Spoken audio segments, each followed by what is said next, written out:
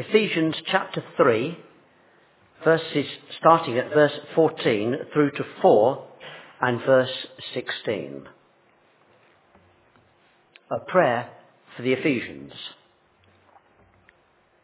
For this reason I kneel before the Father, from whom his whole family in heaven and on earth derives its name. I pray that out of his glorious riches he may strengthen you with power through his Spirit in your inner being, so that Christ may dwell in your hearts through faith. And I pray that you, being rooted and established in love, may have power, together with all the saints, to grasp how wide and long and high and deep is the love of Christ, and to know this love that surpasses knowledge, that you may be filled to the measure of all the fullness of God. Now to him who is able to do immeasurably more than all we ask or imagine, according to his power that is his work within us, to him be glory in the church and in Christ Jesus throughout all generations, forever and ever. Amen. As a prisoner for the Lord, then, I urge you to live a life worthy of the calling you have received. Be completely humble and gentle. Be patient, bearing with one another in love. Make every effort to keep the unity of the Spirit through the bond of peace. There is one body and one Spirit, just as you were called to one hope when you were called, one Lord, one faith, one baptism, one God and Father of all, who is over all and through all and in all. But to each one of us, grace has been given as Christ apportioned it. This is why it says, when he ascended on high, he led captives in his train and gave gifts to men. What does he ascended mean, except that he also descended to the lower earthly regions? He who descended is the very one who ascended higher than all the heavens in order to fill the whole universe. It was he who gave some to be apostles, some to be prophets, some to be evangelists, and some to be pastors and teachers, to prepare God's people for works of service, so that the body of Christ may be built up until we all reach unity in the faith and in the knowledge of the Son of God, and become mature, attaining to the whole measure of the fullness of Christ. Then we will no longer be infants, tossed back and forth by the waves, and blown here and there by every wind of teaching, and by the cunning and craftiness of men in their deceitful scheming.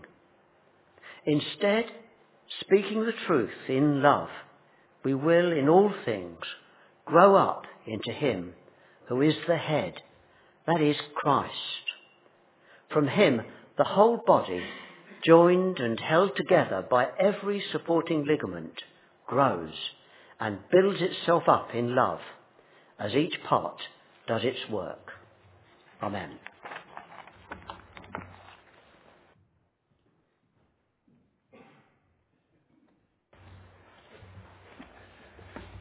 Thank you very much, Hugh. If you'd like to keep that passage open, going to be focusing on that prayer of Paul to the Ephesians this evening, prayer to God for the Ephesians. I think if I were to tell you that as Christians we should all be power-hungry, power-grabbers, you might think that with all the busyness of Easter and with me being laid up on my back, I might have gone a bit loopy, might have lost the plot a bit. But as we read this prayer from Paul, this is exactly what he's praying, that they will be filled with power. Now, of course, it's not the sort of power that we commonly associate when we hear that word, the power that enables people to get their own way. the power that revels in being able to order others about, the power that causes politicians to send defamatory emails. Now, the power we're looking at this evening is a very different power. It's the same power that is referred to in chapter 1, verse 20 of this same letter to the Ephesians, where it says that power, the end of verse 19, is like the working of his mighty strength, which he exerted in Christ when he raised him from the dead and seated him at his right hand in the heavenly realms, far above all rule and authority, power and dominion, and every title that can be given, not only in the present age, but also in the one to come.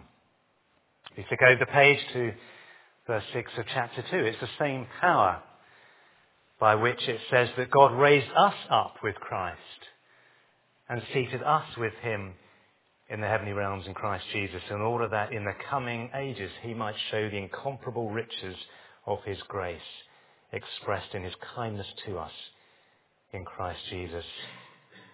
And as we go into chapter 3, verse 7, it's that same power that enabled Paul to become a servant of the gospel, and through which the Gentiles and Israel became members together of one body and sharers together in the promises of Jesus Christ. And so as we come to verse 14 of chapter 3, Paul starts with the words, for this reason. For this reason. In other words, given all that I've said about God's power, God's grace, I kneel before the Father. I kneel before him, I come to him in humility and reverence, and I pray for you, dear Ephesians. I pray for you that you would have that same power. But why? As believers, why do we need that same power? And what type of power is it exactly? Well, there's two things in these few verses from 14 to 21 that we're going to be looking at this evening that Paul is praying for here in terms of power. The first of those is he's praying for power in our inner being. Look at verse 16. I pray that out of his glorious riches he may strengthen you with power through his Spirit in your inner being, so that Christ may dwell in your hearts through faith. Well, what does that mean then, to be strengthened with power in your inner being? Is it a bit like the beer advert that's still on these days that claims to reach the parts other beers cannot reach? Is that the inner being? Well, the inner being is really what makes us who we are. It's the centre of our personalities. It's our minds, our thoughts, our emotions, our wills, our consciences. As we've seen through the resurrection, Jesus is Lord over all the earth. He reigns on high. But if he is our Lord, if we have submitted to his reign in our lives, then it's over all these aspects of our personality, this inner being, that he reigns. And it may help to understand this idea of the inner being if we just turn briefly to 2 Corinthians chapter 4. If you go back a few pages to page 1160 in the Church Bibles, 2 Corinthians 4, verse 16.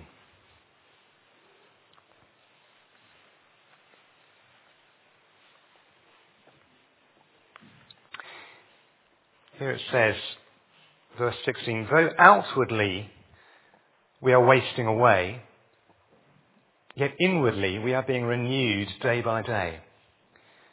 For our light and momentary troubles are achieving for us an eternal glory that far outweighs them all. So we fix our eyes not on what is seen, but on what is unseen. For what is seen is temporary, but what is unseen is eternal. The distinction that Paul makes here is between an outward body that is wasting away and an inward body that's being renewed day by day. We are all getting older. And my back troubles this week have reminded me of that fact. For the younger ones here this evening might be an idea that It might seem a long way off to you that the body eventually breaks down, that it gives way, but so you too will get to a stage in your lives when things don't quite work as they used to. And the great thing is that whilst outwardly we may start to suffer from poor eyesight, we may start to suffer from arthritis, maybe from bronchial problems, all sorts of health issues, inwardly we can still flourish. And I'm sure we all know of older Christians who exude the glory of God despite their physical weakness. Because instead of wallowing in self-pity, instead of looking at the state of the world and becoming grumpy old men and women, sort of harking back to the good old days, they are looking forward to heaven. They feel that actually they are getting close to heaven. They are already thinking of the resurrection body that they will receive one day. Just as last week we looked at the resurrection body that Jesus Christ received when he was raised from the dead. The trouble is, of course, and this is why Paul is so keen to pray for these believers here, that they will be strengthened with power in their inner beings. There is such a temptation, and I think particularly in the society and in the time in which we live, where there is such a focus on the outward body, to fall into that temptation as well. Just read any newspaper, any magazine, it's full of glamorous celebrities who have spent a fortune on their looks, retaining their youth. That's not to say we shouldn't be concerned about outward appearances, but the main focus should be on the inner being. And again, it's not to say that we shouldn't pray for physical healing. But there's no point praying just for physical healing if we're not at the same time praying for the inner person, for the inner being.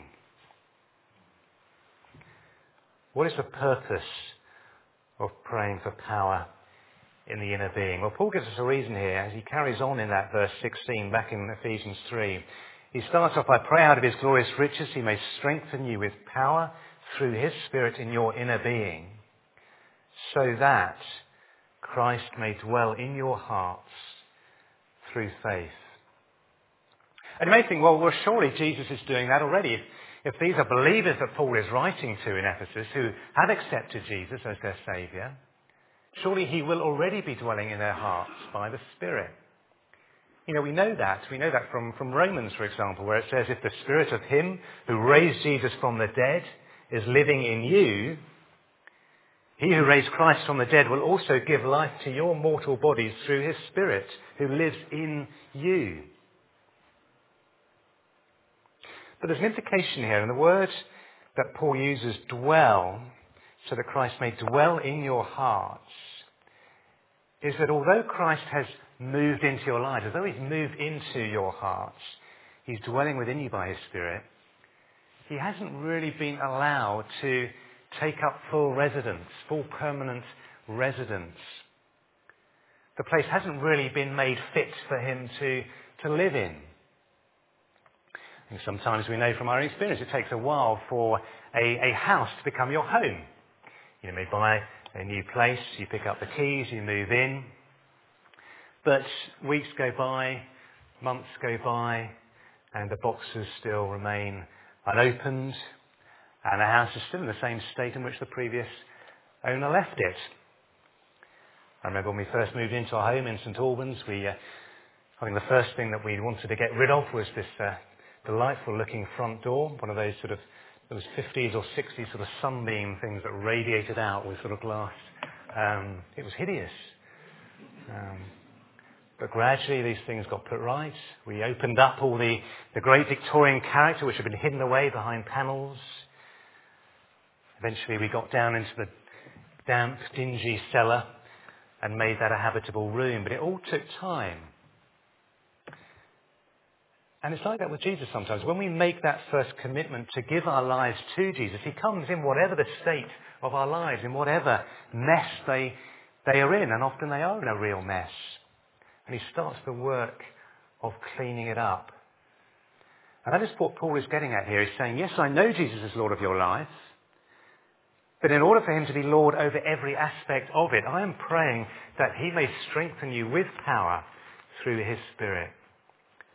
I'm praying that your life will more and more reflect his character. We won't turn to it now, but if you want to understand further what needs to be cleared up, what it looks like as we do grow as a Christian, Colossians 3 is a good place to turn to, where it says, put to death whatever belongs to your earthly nature. Sexual immorality, impurity, lust, etc., etc. He says, rid yourselves of such things as these: anger, rage, malice. There's that getting rid of those, putting those to death. And then it says, therefore, as God's chosen people, holy and dearly loved, clothe yourselves with compassion, with kindness, with humility, with gentleness, with patience. He's saying, out with the old and in with the new. And it's in the inner being that takes place. Make your inner beings places that are fit for Christ to take up his permanent residence. I wonder sometimes whether one of the reasons why people are slow to become Christians, to commit their lives to Jesus Christ, is that although they can see that the gospel makes sense, although they can see that it is good news, that they need forgiveness themselves, they also realise that does demand a real commitment. A commitment that will involve submitting everything to the Lord Jesus Christ. And maybe there are still aspects of their lives that they're just not quite ready to turn over to him. It's a work of God's grace, it's a work of God's power that brings someone to faith. But it's also a work of God's power that transforms them into the people he wants them to be. And that is why Paul is praying for the church in Ephesus in this way. He knows just how much they need that power of God in their lives. Ephesians, like us today, need the power of the Spirit in their inner being. What other power do they need, or what else does Paul pray for? Verse 17 continues, and I pray that you, being rooted and established in love, may have power, together with all the saints, to grasp how wide and long and high and deep is the love of Christ, and to know this love that surpasses knowledge. It's clear, as he said, that Paul is writing here to a group of believers, those who already know Christ's love. He acknowledges that they are rooted, they are established in love. These roots, these foundations are essential to who they are. And these are two images that get at the same thing. The first, the root, conveys the image of a plant which depends on the strength of its roots to grow and to thrive. If the roots are strong, then it can be battered, but it can remain intact and it can grow. I don't know whether you remember the storm of 1987. I remember waking up that morning oblivious to everything that had gone on during the night. And I actually woke up feeling quite sick and phoned in the office to say that I was staying in bed for the day, only for the receptionist to say that actually there were quite a few people doing the same thing because they couldn't get into work. Everything was down. Great trees had been uprooted and were laid out across roads, preventing people from getting out of their roads. They were laid across railway tracks, blocking trains. But despite the widespread damage that had been caused throughout the country, the roots of most trees were strong enough to withstand the battering that they got that night. And that applies to our Christian faith. If our roots, or the other image used here, our foundations, are in the love of Jesus, if we trust in his love that caused him to die for us, then we have the stability that allows us to grow and to flourish. We can't grow without those roots, but it's also not enough simply to put roots down and then stop growing. The reason Paul is praying for the Ephesians here to have power is because he wants them to grow. He's saying they don't fully appreciate the love of Christ. The roots are shallow. They need to grow down further and spread so the plant can grow upwards. And in order to do that, they need the power to know the love of Jesus Christ. We think of the Ten Commandments. We think of Jesus' summary of those commandments: to love God with all our heart, soul, mind and strength, and to love our neighbours as ourselves. It's interesting here that Paul doesn't simply pray that the Ephesians would love God more, that they would love others more. After all, that is the ultimate aim, surely, but he prays, instead of praying that, he prays that they would understand Christ's love for them more. And the reason he does is that the only way in which we will be motivated to love God more and to love others more, without it becoming some sort of ritual or some sort of way of we thinking that we are earning God's love for us, is by understanding his love for us. And when we look at his love for us, there is so much that is lovable about it.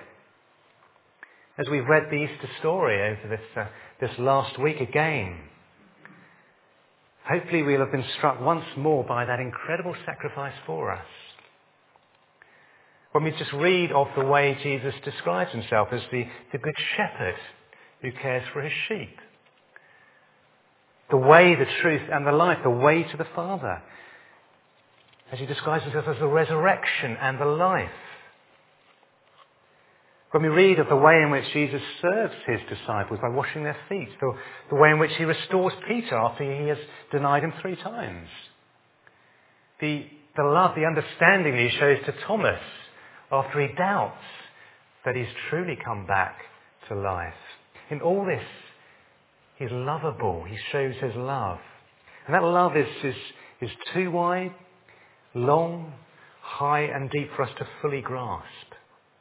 It surpasses knowledge, but as we grow in our knowledge of it, so hopefully will our lives be characterised by love for others, and so too will our roots deepen. How do we do that then? Well, by praying. Paul was praying that the believers in Ephesus would know the love of Christ. And we too need to pray not only for ourselves, but everyone we know, our brothers and sisters here in this church, that we would all grasp that love of Jesus Christ.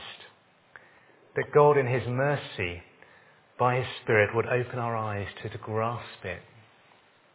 And it's not an intellectual understanding here we're talking about. It's not a question of how many stories about Jesus can I remember and relate and impress you with. It's the impact that those stories of Jesus have on our lives. It's how much listening to those stories makes us change in ourselves, in our inner beings, in our dependence on Jesus. Because if we carry on depending on ourselves, living our lives with Jesus, just playing a bit of a bit part, Jesus on the sidelines, if we never really allow him into our lives, we will never really love him. But if we call on him more, if we go to him more for help, if we see him come to our need, then we will be filled with a greater love for him. The thing is, we often know Christ's love more in tough times than we do when things are going well. And so praying for the power to know his love is actually not as straightforward as it sounds. Because it's saying that I consider knowing Christ's love more important than all my physical well-being, than all my comforts in this life. And that is a tough thing to pray for, isn't it? I want to know you more, Christ. But not I want to know you more, Christ, as long as it doesn't affect me in my life, in my physical life. But I want to know you more, whatever it may take. Are you prepared to pray that?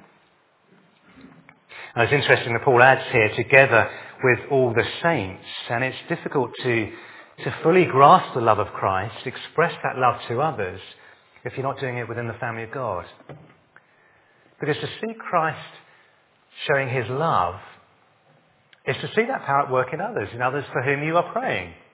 As they grasp Christ's love, as they grow in their faith, That will help you grasp Christ's love and grow in your faith. There's a mutual dependency going on here. And this comes out in chapter 4, where Paul exhorts the Ephesians to live a life worthy of the calling they have received. In other words, by showing love to one another. It's a love that's expressed there in verse 2 of chapter 4 as being completely humble and gentle, patient, bearing with one another, keeping the unity of the Spirit. And so the consequence of being filled with power in the inner being, of having Christ dwell in you fully, the consequence of knowing Christ's love is in the words of verse 19, that you may be filled to the measure of all the fullness of God. That you'll be filled with the fullness of God. That you will become mature.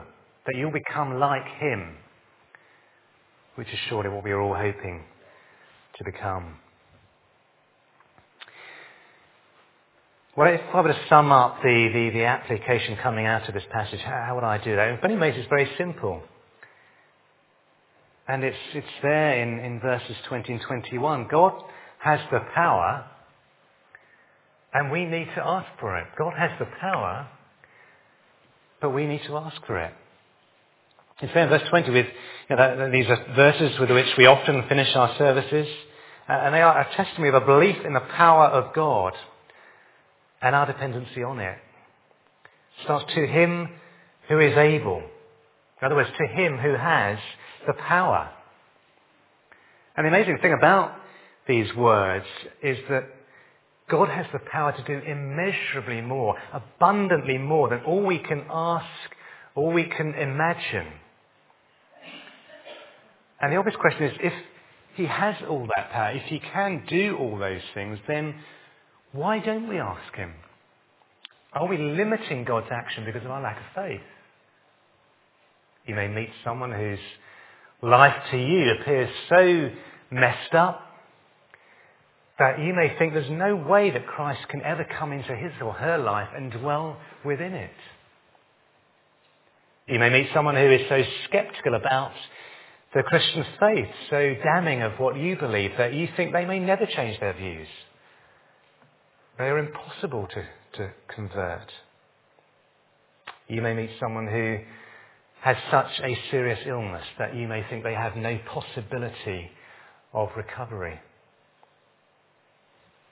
You may have thought there was no way that the holiday club this year would attract as many children as it did last year, being at Easter when everybody was away, being at a different time. You may see the building proposals next week and think there is no way that we can raise that sort of money. To pray big prayers is to believe that God can answer them. But to pray big prayers is also to make big promises to God. God will answer our big prayers if that is His will, but only if He thinks we really want them answered and we're prepared to do our bit to ensure that they are answered. Because it may mean going through tough times. As I said earlier, if we want to know Christ better, we need to ask God, and He will give us that power. But it may not be a pleasant journey. Are we prepared to go through those tough times in order to know Him better? It's like setting off on a small 6-seater plane, as we did once, to travel to a lovely tropical island and seeing right in front of you this thick wall of black storm clouds. Do you plough on knowing what awaits you when you get through the other side? Or does the thought of that terrifying flight make you turn around and say to yourself, actually, I'm okay as I am. I think I'll just turn around and go home again. I don't really want to know Christ better if it means going through that. God has the power if we're prepared to ask Him for it. But we also need finally to remember that it's for God's glory that we ask.